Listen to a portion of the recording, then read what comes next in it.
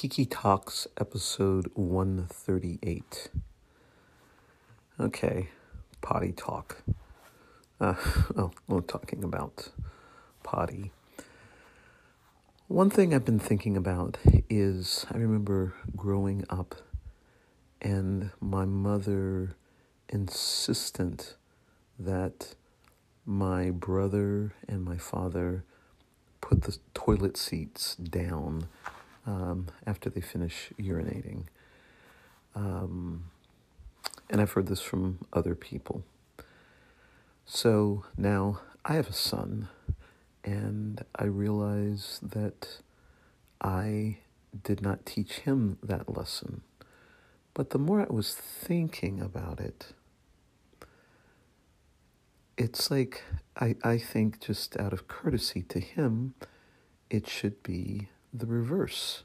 So, and he has his own bathroom, so it's not that much of a problem, but I'm thinking about it because we are traveling together and we're sharing a bathroom in a hotel. And I decided, and didn't say anything to him, that when I am traveling with him and we are sharing a bathroom, I will leave the toilet seat up for him. I've got to talk to my wife about this because we do have one common bathroom, but that's what I'm thinking. We'll be back after this break.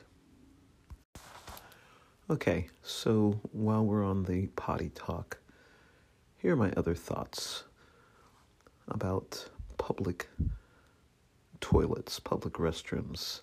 I don't understand if there are single-use public restrooms, why they have to have a gender designation on them, why they're just not all, gender neutral or gender non-specific.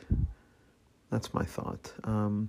Also, my thought is I've been in many spaces where there are an equal number of public restrooms for men and women, and there's a disproportionately large amount of women there. So I don't understand why we can't reclaim some of those spaces. And maybe, here's a thought, if people are, concerned about, women seeing men at urinals, eliminate the urinals in restrooms, just have individual stalls, and guys can use restrooms the way that they use them in homes, and more